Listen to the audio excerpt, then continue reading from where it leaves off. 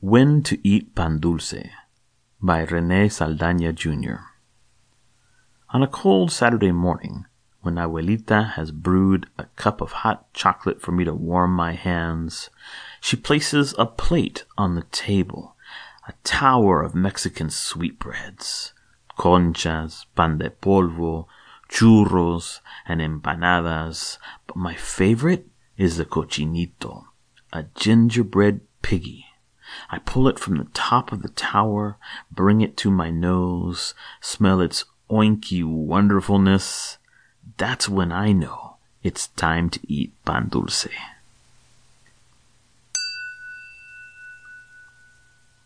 Cuando se come pan dulce, basado en When to Eat Pan Dulce, por René Saldaña Jr.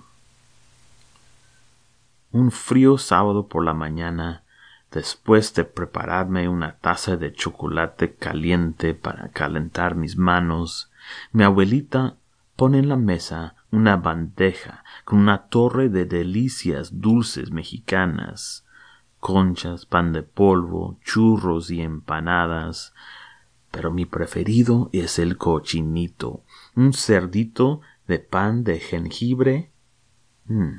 Lo tomo de la cima de la torre, me lo acerco a la nariz, huelo su exquisito aroma, entonces sé que ha llegado la hora de comer pan dulce.